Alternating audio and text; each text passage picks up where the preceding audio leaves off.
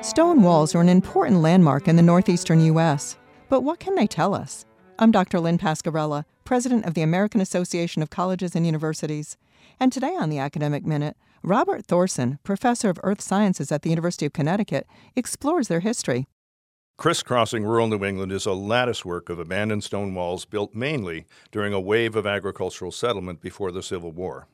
Though hefted by human muscle, this extensive gridwork of stone was, at a deeper level, created naturally as an emergent phenomenon akin to mud cracks in geometry and anthills in mechanics. The human story began when the region's upland glacial terrain was cleared of old-growth forests to make room for pastures, fields, meadows, and orchards.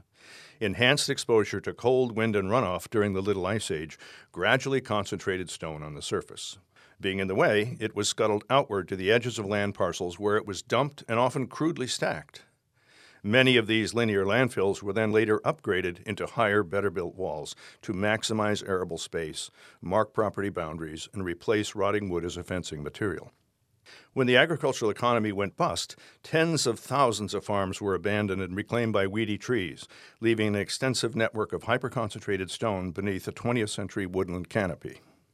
The cultural significance of New England stone walls has long been appreciated by the humanities. Now scientists are starting to take notice.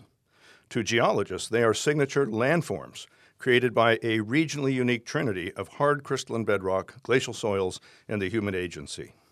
To archaeologists, they are artifacts that enrich a history otherwise told by documents. To ecologists, they are habitats, elevated volumes of dry, rocky terrain in an otherwise lower moisture organic world. Hiding places, corridors, and edges. Each wall in the woods is a local dryland, the counterpart to a local wetland. Wetland science is robust. Dryland science is not. The time has come for greater parity. That was Robert Thorson of the University of Connecticut. You can find this, other segments, and more information about the professors at academicminute.org.